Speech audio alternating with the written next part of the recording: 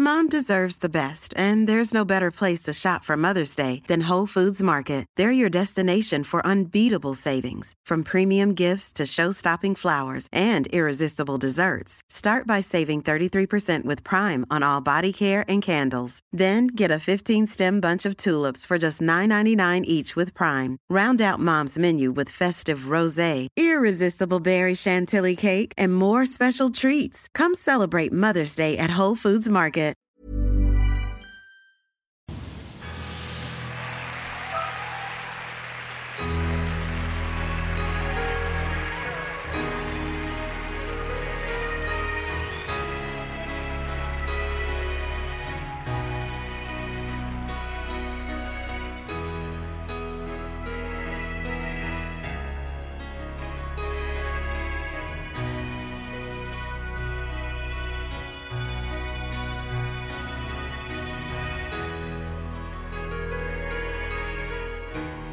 Till de mycket lämpliga tonerna ifrån Guns N' Roses med November Rain sätter vi igång avsnittet som ändå är nummer 70.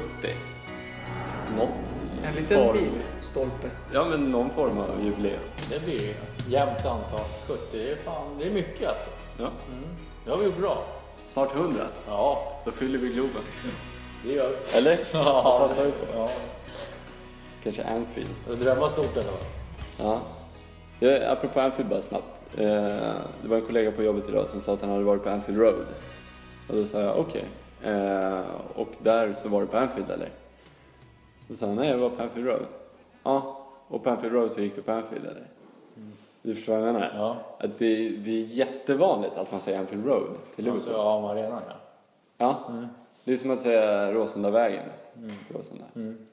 Eller Vallalavägen. Stadion. Ja, skitsamma. Bara en kort reflektion i början. Ja. Jonne Nilsson. Yes. Back. Yes. Trevligt. Alltid trevligt. Ja. Ja. Djurgårdare. Arsenal-supporter. Precis. Lite AIK-inspirerad med bombajacka idag. Precis. Ja, lite. Man ska se lite hård ut. Ja. Putte. Ja, yes. Och jag. Linus Berglund. Tack. Varsågod. Introduktion. Ja, det behövs ibland. Ja, trevligt. Datumet är 19 november. 19 november. Yes. Och det regnar. Yes. Därav låtvalet i början. Guns N' Roses. Och idag var typ den första gången jag såg solen på ett år känns det som. Och nu tänker jag tror det har varit en soltimme den här månaden. Nu dödade du introlåten. Dödade introlåten. Men Nej men det är jättebra, det är ju regn. November rain. vi går vidare. Ja. Dagens namnsdag. Vad hade vi? Elisabeth. Ja. Och Det vet jag inte, jag fick inte kolla färdigt där för dig. men vi kan kolla det. Elisabeth har vi i alla fall. Och Lisbeth. Lisbeth Salander. Lisbeth Salander. I Stig Larsson-filmen. Ja. Queen Elizabeth. Ja. Elisabeth Högberg. Barrett. Skapbot. Finns det mer? Ja. Elizabeth Taylor. Ja. Det gör Finns det. det. Kevin Lisby. Ja. Känner ni till honom? Ja, Charlton. Ja, gammal striker. Nästan. Nästan. Halvnamnsdag. Ja, exakt. Finns det någon annan fotbollsspelare? Nej. Det är svårt. Det är svårt, ja. Det är oerhört svårt. Ska vi hoppa det då? Tycker jag. Plocka ett par namnen. Ja, absolut. Om det ekar lite eller låter lite burkigt så är det för att det är väldigt högt i tak där vi är nu. Vi sitter helt solo här i Stora Väsby tennishall. Tittar ut över en tennismatch mellan min sambo Therese som spelar mot sin kompis och din kompis Jan. Ja. Marie. Riktigt hård match. Ja, Ser bra ut. det tycker jag. Ja. Tycker jag. Det tar sig. Hela tiden. Så vi hoppas att ljudet är med oss i alla fall. Det har varit lite landskamper sen sist. Inte så mycket Premier League. Det var en Premier League-omgång dagen efter vi var i Viasat-studion. Du och jag pratade med Ola Wenström. Har du hört det avsnittet förresten, Ola Wenström? Yes. Bra. Ja. Och du har hört det? Jag har också hört det faktiskt. Ja. Jag var ju där också så att... Ja, men man kan ju höra. Jag brukar inte lyssna på avsnittet, men jag lyssnar faktiskt på det. Ja, det gjorde jag också. Det är bra. Ja. För jävla trevlig. Han är riktigt trevlig, Ola. Han Sympatisk. Det som är så fint, vi behöver inte... Alltså vissa kan ju sitta där tysta och vänta på att vi ska säga någonting. Men han berättar ju saker utan att vi säger någonting. Alltså han tar för sig och liksom kommer som det där med Bosse och hackspetten. Och vi behöver inte just fråga någonting utan han vill berätta saker. Ja, han är en jävla karl. Ja, han är... Ja, mycket trevlig att göra med. Lätt att göra med. Ja, tycker jag. Har ni inte lyssnat på det så gå tillbaka och lyssna på avsnitt 69. Del 1 och del 2 med Ola Wenström. Men inte så mycket Premier League sen dess som sagt. Liverpool spelade mot Chelsea. Förlorade hemma. Behöver inte prata så mycket, för länge sedan. Inte bara för att de förlorade. Men kanske något kort om Liverpool eller Chelsea. Ja, att det var en rättvis seger. Liverpool var bra i första kvarten och att Chelsea sen är det tyngre, bättre och mer stabilare laget. Det var rätt alltså jag tyckte det var rätt klassskillnad tycker jag faktiskt det var. Ja, relativt intressant att se hur Chelsea tog sig an matchen på Anfield. Om man tänker på hur de har tagit sig an Liverpool borta de senaste 3-4 åren. Så har bussarna varit parkerade. Ja. Men så var det inte i denna. nej, och det är inte bara Chelsea. Det känns som alla lag på Anfield kan spela offensivt och försöka ta med sig alla 3 poäng. Ja, och de kan ju även, som i början av säsongen när de mötte Hull tror jag det var några lag, de kan ju även deffa för att offensiven är inte lika vass heller så att det går att såra dem på båda sätten. Offensiven, där har vi Liverpool-supportrar verkligen jagat vecka efter vecka att Dennis Sturridge ska bli frisk. Räknat ner dagarna här. Och vad har hänt nu då? Ja, nu har han återigen skadat sig precis innan en comeback, eller tilltänkt comeback, och är borta i 6 veckor. Så att det är helt otroligt, helt sjukt vilka skadeproblem han har. Och det är, jag tror det är ett enormt bakslag för Rodgers och hela Liverpool. Jag läste på en krönika på Twitter, eller en länk till en krönika på Twitter, i Daily Mail där det stod om vikten att Dennis Sturridge kommer tillbaka och ska spela mot Crystal Palace nu på söndag. Med Mario Balotelli och hur det kan lyfta Balotelli och därmed hela laget. Ja. Och den var väldigt välskriven och lång. Jag ägnade kanske 25 minuter i alla fall till att läsa om att Sturridge var tillbaka. Och han mysade till ordentligt där i bilen där jag satt och bara mös.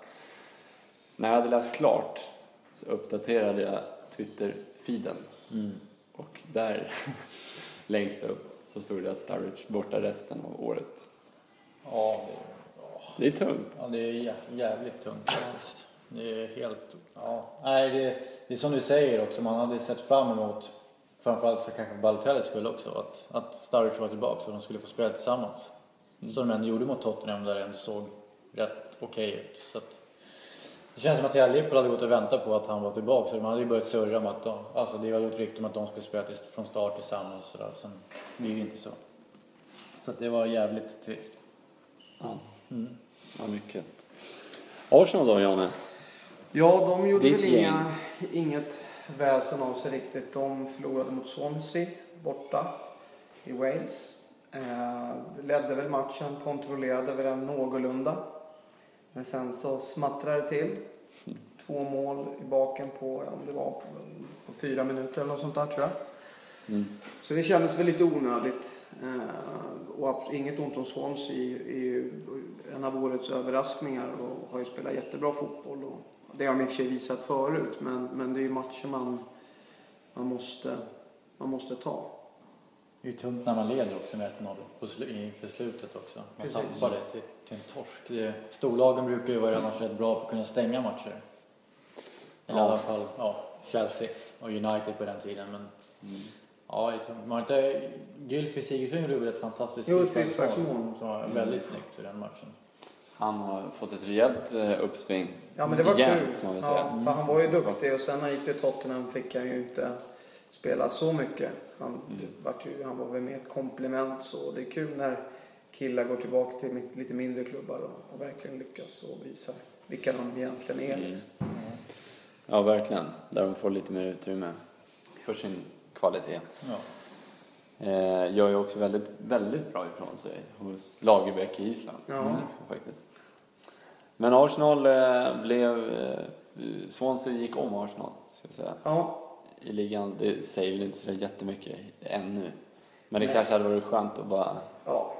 Sen är det lite, det känns väl som just nu att det blir en halvdan säsong igen. Nu i och för sig för att haka på Chelsea hade det ju behövt något väldigt annorlunda eller extra. Men det är lite tråkigt tycker jag. Det är alltid någonting sådär på något sätt. Och nu har det väl varit dåligt spel och kontra visst det har varit lite skador och så. Men det kan man inte skylla på. Men det är lite tråkigt. Och nu har jag också ändå haft, det är ändå ett år de skulle kunna, ja, eftersom United går så pass dåligt som de gör, det hackar ju för Liverpool, det hackar ju för Tottenham, nu är inte de kanske topplag så, men det är ändå en säsong man skulle kunna komma rätt högt upp i tabellen. Ja. För det är egentligen bara Chelsea som spelar väldigt bra. Ja, till och med City hackar ju så. Ja, och då är det lite synd att man liksom, det har varit mycket slarv och rätt dåligt lir emellanåt liksom. Jag tror att de allra flesta klubbarna förutom just Chelsea känner att vad fan har vi inte vunnit mer för? Varför fixar vi inte att dra ifrån? För att det är ju ett jätteläge. Det känns som topp 10 underpresterar. Ja. Även de allra flesta underpresterar. Det är Chelsea och Southampton som har gått riktigt bra. West Ham kan man inte glömma heller. Gjort det jättebra. Swansea är bra, men det är ett race av dåliga lag där sen. Just nu med dålig form. United vann med 1-0 i en match som inte mycket att snacka hem om. Nej. Riktigt svag underhållning. 1-0 Juan Mata, va? Om inte minns fel. Yes. City, lite grus i maskineriet som du var inne på. 2-2 mot QPR. Där QPR också var närmast segern. Ja, stämmer. Så att, det går det ju extremt dåligt i Champions League också. Så att det är väldigt grus i maskineriet där. Men där har de ju lite flyt med de andra gängen. I Champions League? Ja, absolut. Det finns fortfarande möjligheter. Jag tror de har 2 poäng och ändå har hyfsat bra chans att gå vidare. Så att det är väl lite som Liverpool har också gjort det dåligt. Men har chans. Ja, så är det. Tottenham Stoke 1-2. Ja. Jag varnade för Ola. Ja, det här är en match som Stoke vinner med 1-0. Ja, Tottenham är ju jätteojämna. Det känns som att de vinner varannan match ungefär. Man känner att nu kanske de är på gång. Nu kanske Pochettino har fått ordning på någonting. Men sen går de och torskar nästföljande omgång så är de tillbaka till ruta 1 igen. Kändes det som en vändning mot matchen innan där. Var det Aston Villa borta när de mål i 93 frispark. Och Harry Kane som liksom är den enda spelaren nästan som Spurs-fansen av de jag pratar med de verkligen uppskattar. Att han gör målet också. De samlades i en hög vid borta sektionen där. Kändes som en vändning. Men man tror ju de vinner en bortamatch, sen kommer de få spela en hemmamatch. Man tänker hemma ska de vara starka, vinna. Bör ju vinna här mot Stoke. Du får inte få raka, så får inte flyt. Men det blir ju inget flyt om man torskar. Hemmaplan har ju gått jättedåligt för Tottenham. Så det är märkligt. Och har ju problem alltså nu. Ja, men Tottenham tycker jag nästan är det laget som har underpresterat mest. Alltså man tittar på det är väl egentligen bara Kane som många tycker är på gång eller som har någon framtid så. Han får ju knappt spela. Nu har han fått spela kanske de 2 sista från start. Men en kille som Adebayor som gick ut och hade väl ett litet konstigt uttalande angående hemmafansen. Att han kände att de nästan hellre ville lira borta. Och sen tror jag han ångrade det lite konstigt snabbt därefter. Ville förklara sig. Men... Och sen har de ju killar som jag tyckte för ett tag sedan var liksom Tottenham hade en bra backlinje tyckte jag och sådär. Men nu är det killar som Rose och Kabul och alltså det funkar inte, det håller inte riktigt. Vertongen är på bänken som jag tycker var Han har ju gjort väldigt många bra matcher i den tröjan och är enligt mig typ den bästa backen i Tottenham. Så jag vet inte, det känns väldigt rörigt på något sätt. Ja. Kabul är väl kapten också. Han har ju varit jättedålig. Ja. Och att det är märkligt. Och som du säger, han har varit skadad i början, men nu är han ju tillbaka. Så att han tycker man ju i alla fall lite vassare än Kabul. Och de har ju andra backar. De har ju Kirchhoff. Sen tycker jag har alltid sagt när vi pratar podden att Dawson tycker jag är ändå rätt bra. Han gjorde de av sig med. Och har köpt han Fazio. Alltså det känns som att de har haft så många olika mittbackar under en lång tid. Det är en sån stor rotation. Och han är Eric Dyer. Ja, han är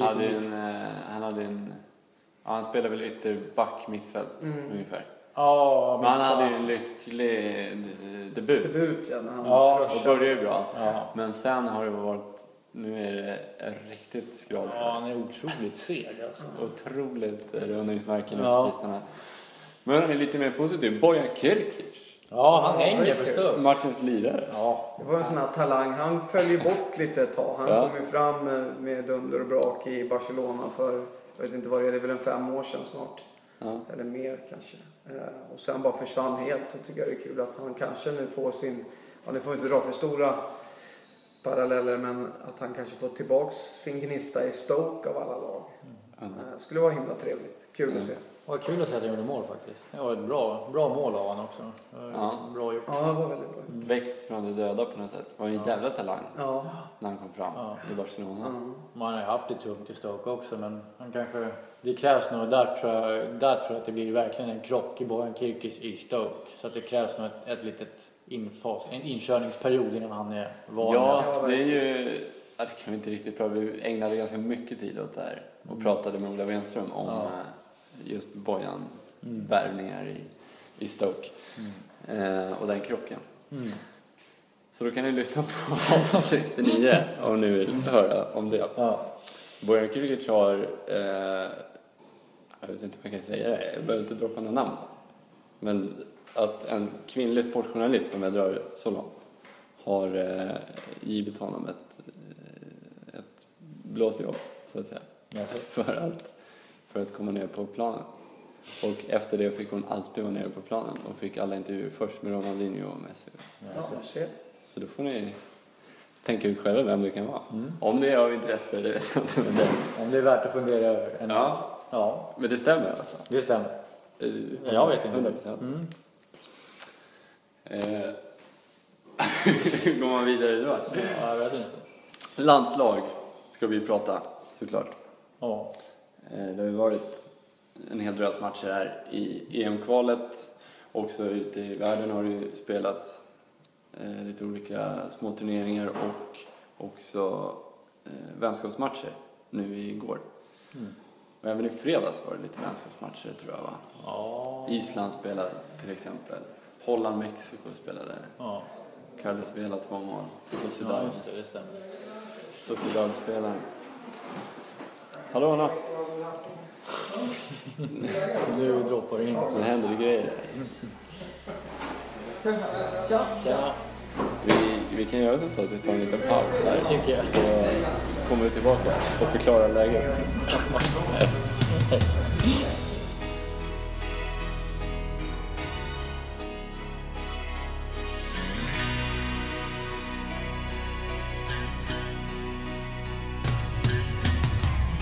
Ja, del 2 då.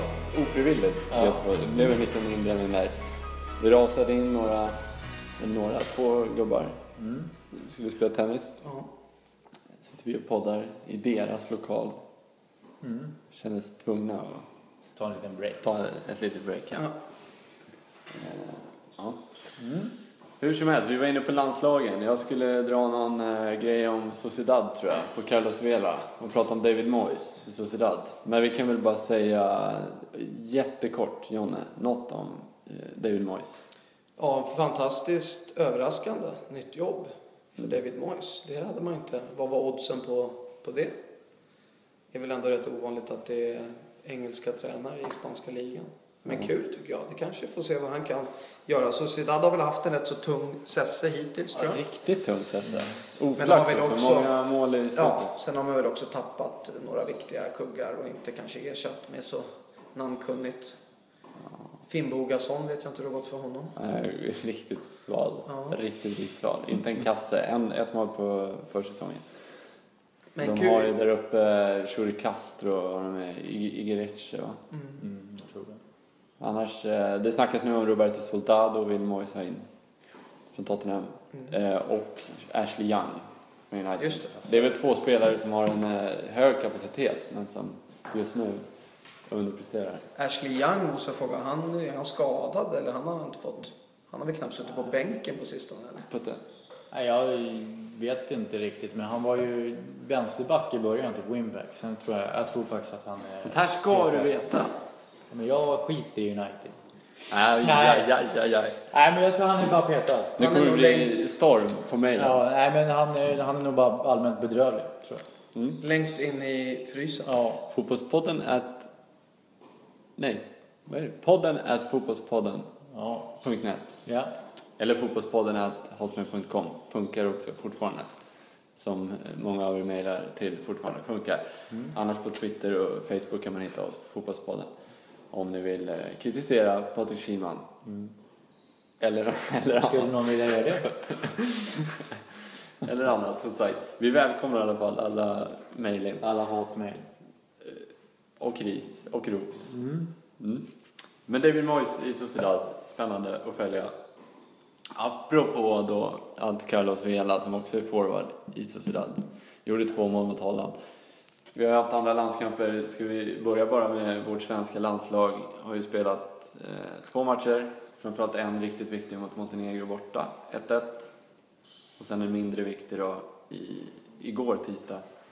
Förlust 1-0 borta mot Frankrike. Först och främst, om jag frågar dig Jonne, resultatmässigt, vad ligger det där? Godkänt? Montenegro borta. Ja, det är klart. Alltså, innan kvalet hade börjat så hade jag väl kanske sagt att det hade varit godkänt. Men det har blivit lite för få poäng tycker jag. Så jag tycker nästan att vi hade kunnat önska oss en vinst i den matchen. Om man tittar på deras lag. De hade ju Vucinic var ju borta och hade väl inte världens drömlag på pappret. Vi ska ju vara starkare än dem. Men de är bra. Alltså bra. Väldigt bra på skallen allihopa. Jäkla farliga på hörner. Och så de hade ju några lite övertag i vissa delar i matchen. Men jag tyckte det såg bra ut ett tag där i början. Tills vi liksom, de började trycka på och jag vet inte om vi backade hem eller, men det höll ju inte. Så det är lite besviken faktiskt, måste jag säga. Putte? Jag är också besviken för jag tyckte Sverige var det klart bättre laget, framförallt första halvlek. Jag hade kontroll på matchen. Jag tyckte Montenegros försvar såg ruskigt skralt ut och oerhört osäkert ut. Och jag tycker det då är rätt dåligt att vi inte gör fler mål än 1 mål. Och det är slarvigt, riktigt slarvigt när man kände liksom att det var så virrigt så att det här måste vi kunna utnyttja på något sätt än att bara hänga en kasse kanske. Så jag tyckte att jag är inte alls nöjd med att det blev 1-1, men jag tänkte på att jag tyckte att Sverige var så pass, jag tyckte de hade full kontroll på den här matchen tills de, som Jonne sa, började backa hem lite istället och kanske spela på resultatet, vilket jag tycker var lite onödigt. Några enskilda insatser eller coachinsatser? Coachinsatserna var väl, ska man säga, jag kan väl, att Durma startade tycker jag var lite överraskande. Han har ju inte fått spela på sistone i Olympiakos och det tycker jag man ska väga in. För vi har ju ändå yttrarna nu, har vi rätt så många yttrar av våra 2 ungtuppar från Allsvenskan i Forsberg och Bahoui och även Kasaniklic som han får väl spela i Danmark tror jag i alla fall. Ja, inte kanske så mycket, men jag vet inte, han får nog spela sporadiskt i alla fall. Och sen vet jag inte, Sebastian Larsson kan väl också, nu har väl han använts lite längre ner i banan, men det är också en fullgod högerytter ifall det behövs. Ja. Och han får ju lira. Så jag hade inte klagat om någon annan hade spelat istället så. Spelarinsatser då? Har vi någon som presterar bra, någon mindre bra? Jag tycker att Kim Källström även i Frankrike-matchen Och nu de senaste landskamperna har varit jättebra. Jag tycker han är navet på mittfältet. Och, han har fått mycket kritik förut. Men jag tycker att han verkligen är... Man ser att han har kvalitet och jag tycker att han är riktigt bra nu på mittfältet. Jag håller med dig. Jag tycker att det är kul att du säger det. Jag har faktiskt skrivit ner det som en punkt här. Kim Källström. Jag vill prata om Kim Källström. För jag tycker att han har verkligen tagit ett kliv. Han har höjt sig i landslaget. Ja. Och mot Frankrike nu igår, även om det var en träningsmatch, så tycker jag att han var bäst på plan. Tycker jag också. Överlägset. Ja. Jag tycker han var riktigt, riktigt bra. Och jag har en teori i alla fall. En tes om det. Att Anders Svensson och Kim Källström, det var väldigt så här mycket fram och tillbaka. Och det delade upp Sverige i 2 läger på något sätt. Hela landet pratade om Anders eller Kim. Ja. Och på något sätt så tror jag att det där satt undermedvetet i Kim. Och jag tycker, en personlig åsikt, och det kanske har varit fler som har tyckt det, men att han alltid, Kim Källström, har försökt att spela svårt i landslaget och försökt med de här långa bollarna som inte riktigt han kanske har en bra vänsterfot, men det är inte Xabi Alonso touch liksom. Och att det känns som man har hittat någon slags lugn i takt med ålder, men också i takt med att Anders Svensson har slutat i landslaget. Att han kan vara lugn och trygg. Du kommer få spela jämt. Han värderar situationen på ett annorlunda sätt nu, tycker jag. Det är han väldigt, väldigt bra. Det tycker jag. Jag tycker också att Albin Ekdal inte var jättelyckosam mot Montenegro, men ett riktigt övertygande inhopp mot Frankrike igår. Men jag tycker det känns som att de har fått till en bra konstellation där på mittfältet med just Kim och Albin. Det känns som att de 2 passar rätt bra. Kim kan ligga lite längre bak, inte lika snabb längre med åren och kan fördela. Och Albin är väldigt fysisk i sin spelstil och kan sköta lite av grovjobbet, men även inte helt oäven med boll och sådär. Så att jag tycker de passar rätt bra tillsammans på mittfältet. Han har hittat en bra konstellation där. Albin är också ganska trygg med folk runt omkring sig samtidigt som han har boll. Alltså han får gärna boll markerad. Ja. Och det är en egenskap som är väldigt viktig, anser ju många, i dagens fotboll. Att man kan spela på en markerad spelare som kan hålla i, spela tillbaka. Det kommer en andra situation där det är mer öppet. Men precis, för det är för jag känner att ibland när Sverige spelar så är ofta den första idén det är en långboll på Zlatan. Men har man Albin där, som du säger, så då kan man faktiskt våga spela den på honom även fast om han är lite trängd. Och det tror jag tycker man ser att det blir en jädra skillnad när de vågar göra det, använda honom. Istället för att den första tanken är en långboll mot Zlatan. Som i och för sig kanske vinner dem ofta, men sen händer det inte så mycket mer för att han är rätt själv. Så det är ju jättenyttigt och bra att han vågar och kan klara av det, att ta emot den här bollen fast han har underpress. Zlatan Ibrahimovic måste vi prata lite om också. Det måste man alltid göra. Hans match, vad tycker ni om den? Ska han spela om han är 100 eller om han är 90 och sådär? Vad tycker ni? Nu var det väl snack om innan till och med att det var 70, att de spelar på 70 eller 80%. Och det är ju liksom, i många fall, om man inte pratar Zlatan så föredrar man ju ofta killar som, alltså man måste vara 100. Och då, det säger ju rätt så mycket om man använder sig Zlatan, även fast han lirar på 70% exempelvis. Men jag tycker han blandade och gav lite grann i Montenegro-matchen. Man såg ju på honom att han inte har spelat så mycket på sistone på grund av skadan och sånt. Men han är ju fortfarande... Jag tror att han tillför väldigt mycket bara att vara på plan. Han ger en boost till alla andra spelare på något sätt. I sitt jag, i sitt ledarskap. Så jag tror inte det... jag tror absolut han behövde så... Men, vi är ju mål också. Ja, exakt. Och det är det man räknar, så att säga. Jag trodde faktiskt att han skulle vara lite sämre än han var. Jag tyckte han överraskade. Om man sa att han någonsin kan överraska, men för att man vet att han är så bra. Men jag tyckte han gjorde det faktiskt rätt bra med tanke på att han var borta så länge. Så jag tyckte han gjorde en helt okej match. Ja. Jag var positivt överraskad. Jag trodde inte att han skulle vara... Jag trodde han skulle vara rätt loj och inte göra så mycket väsen av sig. Så jag kanske bara gå runt med. Men jag tyckte ändå han försökte. Det var 2 positiva intryck av Zlatans match. Ja, jag trodde negativt här. Nej, men jag trodde något annat. Ja, men jag kan bara säga kort att jag tyckte att han var jättedålig, tycker jag. Men det är... Alltså man kan ju aldrig kritisera Zlatan utan att själv bli kritiserad. Så att ni får, som sagt, höra av er på Fotbollspodden. Men jag tycker inte att han var bra. Nej. Jag behöver inte utveckla det mer egentligen. Men han hade några situationer då han är helt opressad i en nummer 10-roll. Precis bakom löpande yttrar där han bara ger bort bollen. Tycker jag, flera gånger faktiskt. Och sen så drar han, som du säger Jonne, att han är viktig, bara hans närvaro på planen. Men ibland så drar det också ner. Jag tänker på ett läge när Durmaz har Erkan Şengin jätteren. Nu i och för sig han och Erkan lite polers. Men han skulle hitta Zlatan då med en svår. Erkan Şengin vänder upp en gång i slutet på matchen. När Sebastian Larsson tar en löpning till höger.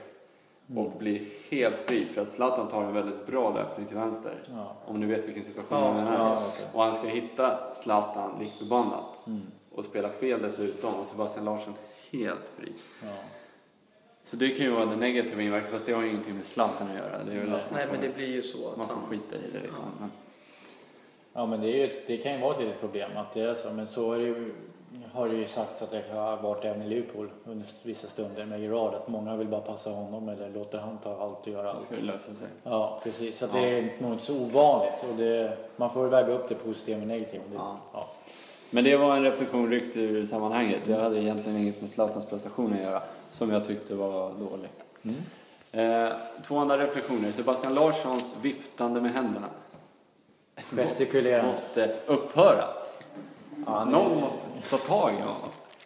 Fan, även i Sandland. Jag tycker det viftas något kopiöst. Han är ju oerhört sur jämt i stort sett. Ja, men jämt verkligen. Och visst, det blir så här. Ibland kan man säga, ja men fan vad skönt, han visar lite och vi är med i matchen och visar lite känslor och sånt. Men om man gör det, som du säger, om man gör det jämt, då blir det bara, det blir för larvigt, det blir för synskull känns det som. Det blir men det är på domaren, på motspelare, på typ publik, på medspelare, men då känns det som att han gör det bara att typ verka ball eller någonting. Alltså det känns så Jag tror att han är liksom lite ur balans, att han är van att spela 90 och nu är det... Han är lite, jag tror Sebastian Larsson är lite, han har ju gick ut och klagade väl lite grann på sin speltid i landslaget för tillfället. För han känner väl sig lite åsidosatt. Och så jag tror han blir lite frustrerad liksom. Han har lite frustration i sig. Och han vill väldigt mycket, han är en spelare som vill väldigt mycket, kämpa alltid väldigt hårt och är en av dem som vill allra mest. Men då blir liksom lite förtvivlad när han inte får ut det. Det blir liksom lite för mycket inställning. Ja, och då blir det lite extra nu när han vet om också att han inte är självskriven som han ändå har varit i ett antal år nu i landslaget. Så ska han börja slå sig svåra passar och grejer. Ja. Det går väl att dra tillbaka till det vi pratade om tidigare med Kim och Anders. När Kim inte kände sig 100. Precis. Det var hans psyke lite instabil. Ja. Sebastian Larsson är där. Försöka... Vi får se åt Erkan Şengin och sluta i landslaget. Kanske Sebastian Larsson lugnar ner sig. Får se. Det sista, Andreas Isaksson. Det är inte så att jag vill klaga på honom. Och det är en bra straff på straffen där. Men när det blir straff så känns det 110% säkert att det är mål. Är det bara jag? Eller? Jag har aldrig sett Andreas Isaksson ta en straff. Nej, så att, inte det.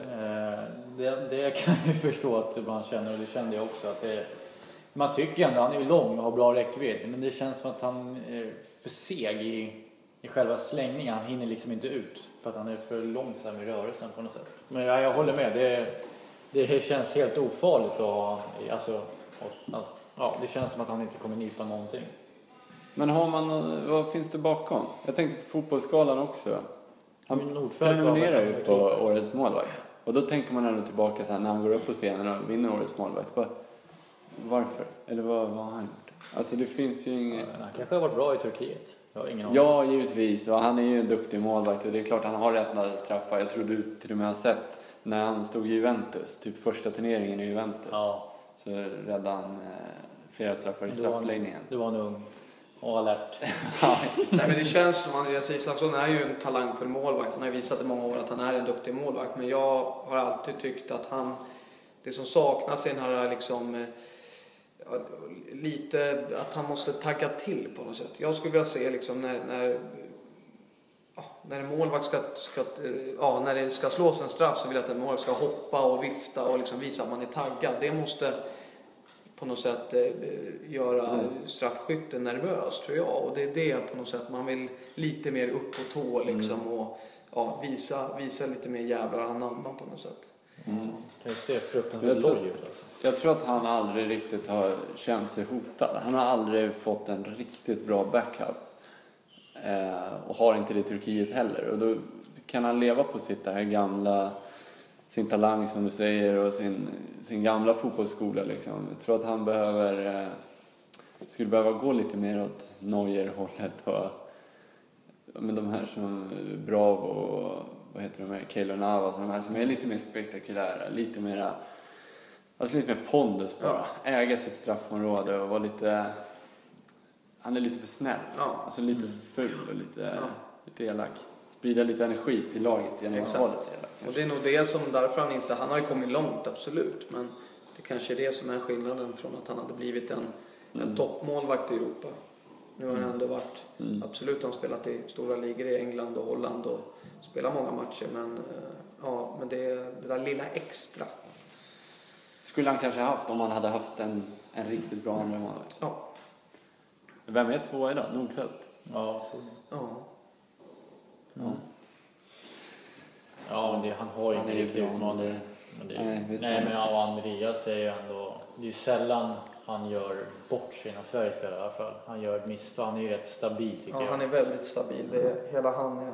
Sen kanske, han var ju rätt bra i Frankrike också. Så. Alltså jag tycker, absolut. Ja, det är inte där problemet sitter, om man säger så. Nej, det är klart inte. Men ibland så, på något sätt lite mer. Det jag menar är mer att Andreas Isaksson liksom för mig ringar in lite vad Sverige är någonstans idag. Att det tar sina kliv. Det bara går år efter år och det bara händer inget. Det är lite så svajigt och lite allmänt på väg neråt. Det händer inget nytt. Då vill jag hellre se Nordfeldt i så fall. Än någonting. Så det händer något. Det händer ju lite nytt med att det kommer nya gubbar in i alla fall. Ja, det gör det. Det är kul. Att han lyfter fram dem. Ja, lite yngre. Avgå Amren. Va? Sa du det? Det var bara någon som skanderade i bakgrunden. Det var någon som skrek. Men det är väl kul att han lyfter in lite nytt. Ja, det tycker jag. Det är väl trevligt. Mot Frankrike senast. Emil Kraft. Det gjorde ju bra. Det tycker jag. Jag tycker även att Pierre Bengtsson gör det fortsatt bra. Jag tycker faktiskt det. Ja. Trots att han spelar med höger eller på fel position. Det är ju ett underbetyg till högerbackar i Sverige. Ja. Att Pierre Bengtsson spelar högerback. Men där har vi, vad heter han, Tinnerholm också i Malmö. Han blev ju inringd såg jag, men han blev skadad så att. Han var på hugget som fan mot Olympiakos. Nej, mot Juventus var det. Atletico Madrid. Gick vi igenom hela gruppen.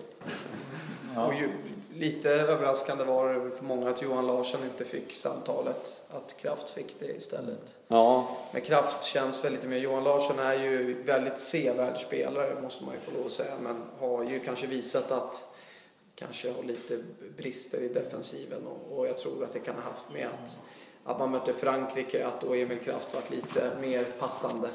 Om man hade kanske spelat mot Gibraltar eller något liknande, så kanske man hade kunnat prova Johan Larsson som hade kunnat fläkta runt på sin kant. Jag tror att Erik Hamrén kanske har läst Gary Nevilles artikel där.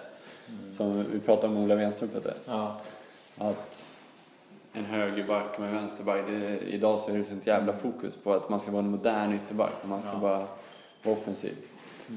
Men det huvudsakliga uppgiften som Gary Neville menar är att man ska förstöra. Man ska faktiskt förhindra mål. Ja. Men han sa ju det, Erik Hamrén, att just exempel med Johan Larsson.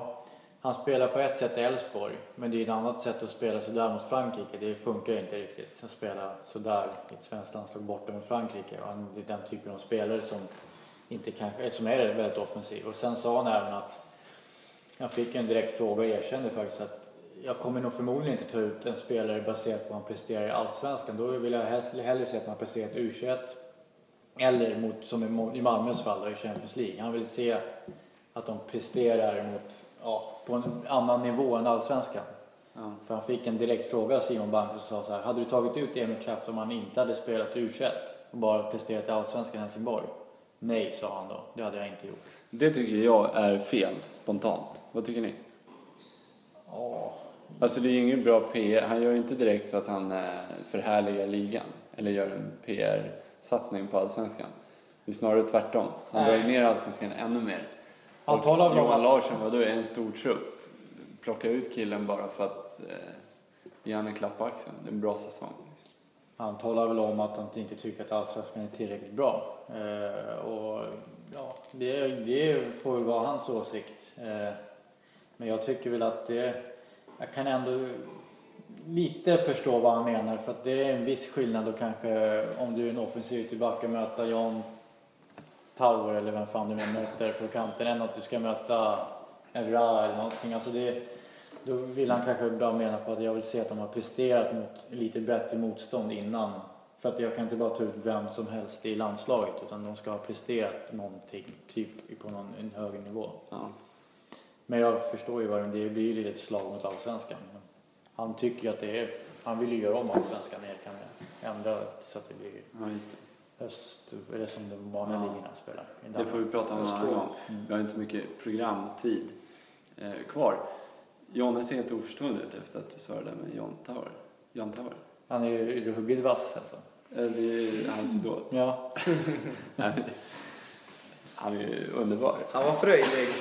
En fröjd att skåda. Absolut. En profil i alla fall. Absolut. Minns framförallt ett derby när Martin Mutumba hade en bra lekstuga med Tower. Som utgick skadad inom citationstecken i första halvlek. Ja. Linkad ut. Profil. Som spelar nu i division 5 eller något sånt där, tror jag. Spelar i, vad heter de?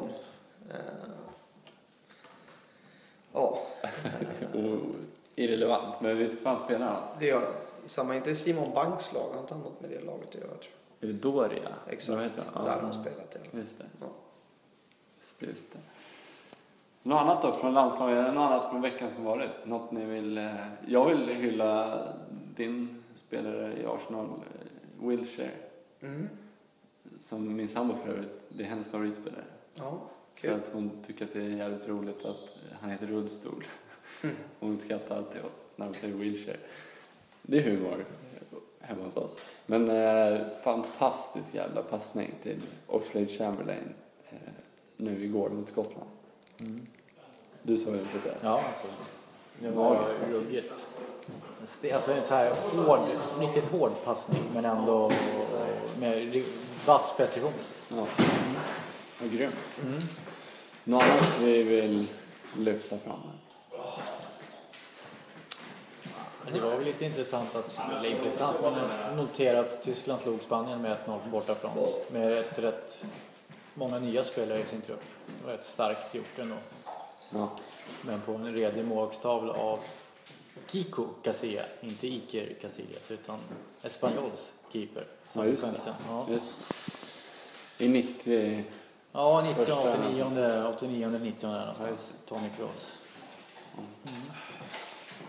Något annat, boys? Något vi vill lyfta, något vi vill såga? Vi kan väl lyfta att Arsenal United är här i alla fall. Det kan vi göra. Riktigt fin match. Det blir kul. Ja, det kan nog bli det kommer bli en jämn batalj, tror jag. Får vi se. 2 lag som inte är på topp men vill mycket. Så jag tror det kan bli en riktigt bra match. Målrik match, säger jag. 2 lag som behöver visa lite. Ja, det är det. Jag tror Arsenal vinner. Jag håller på det. Yes. Det gör jag också. Ja. Du har ju sagt vad du tycker om United. Podden är fotbollspodden. Som sagt. Vi ska avsluta. Vi säger tack till lyssna på oss på Acast. Bra. Riktigt bra nu. Folk är smidigt nu. Som ni laddar ner på iTunes eller på era Androids. Säger man det? Android. Och skriv till oss som sagt på mail eller på Facebook. Jag vill att du lägger på The World's Greatest, Christian. Så ska jag på 20 sekunder säga varför. Vi ska flytta fokus här i slutet till hockey. För att jag vill lyfta fram den absolut största genom alla tider. Peter Forsberg. Tack Peter för allt. I am a mountain, I am a tall tree, oh, I am a swift wind, sweeping the country. I am a river, down in the valley, oh, I am a vision, and I can see clearly.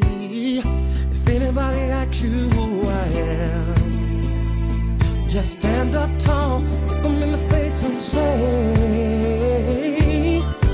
I'm that star up in the sky, I'm that mountain peak up high. Hey, I made it, I'm the world's greatest, and I'm that little bit of hope.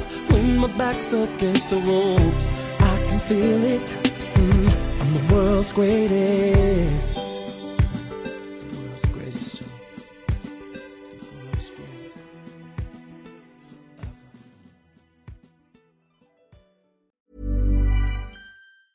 Hey, it's Paige DeSorbo from Giggly Squad. High quality fashion without the price tag. Say hello to Quince. I'm snagging high-end essentials like cozy cashmere sweaters, sleek leather jackets, fine jewelry, and so much more. With Quince being 50 to 80% less than similar brands. And they partner with factories that prioritize safe, ethical, and responsible manufacturing. I love that. Luxury quality within reach. Go to quince.com/style to get free shipping and 365-day returns on your next order. Quince.com/style.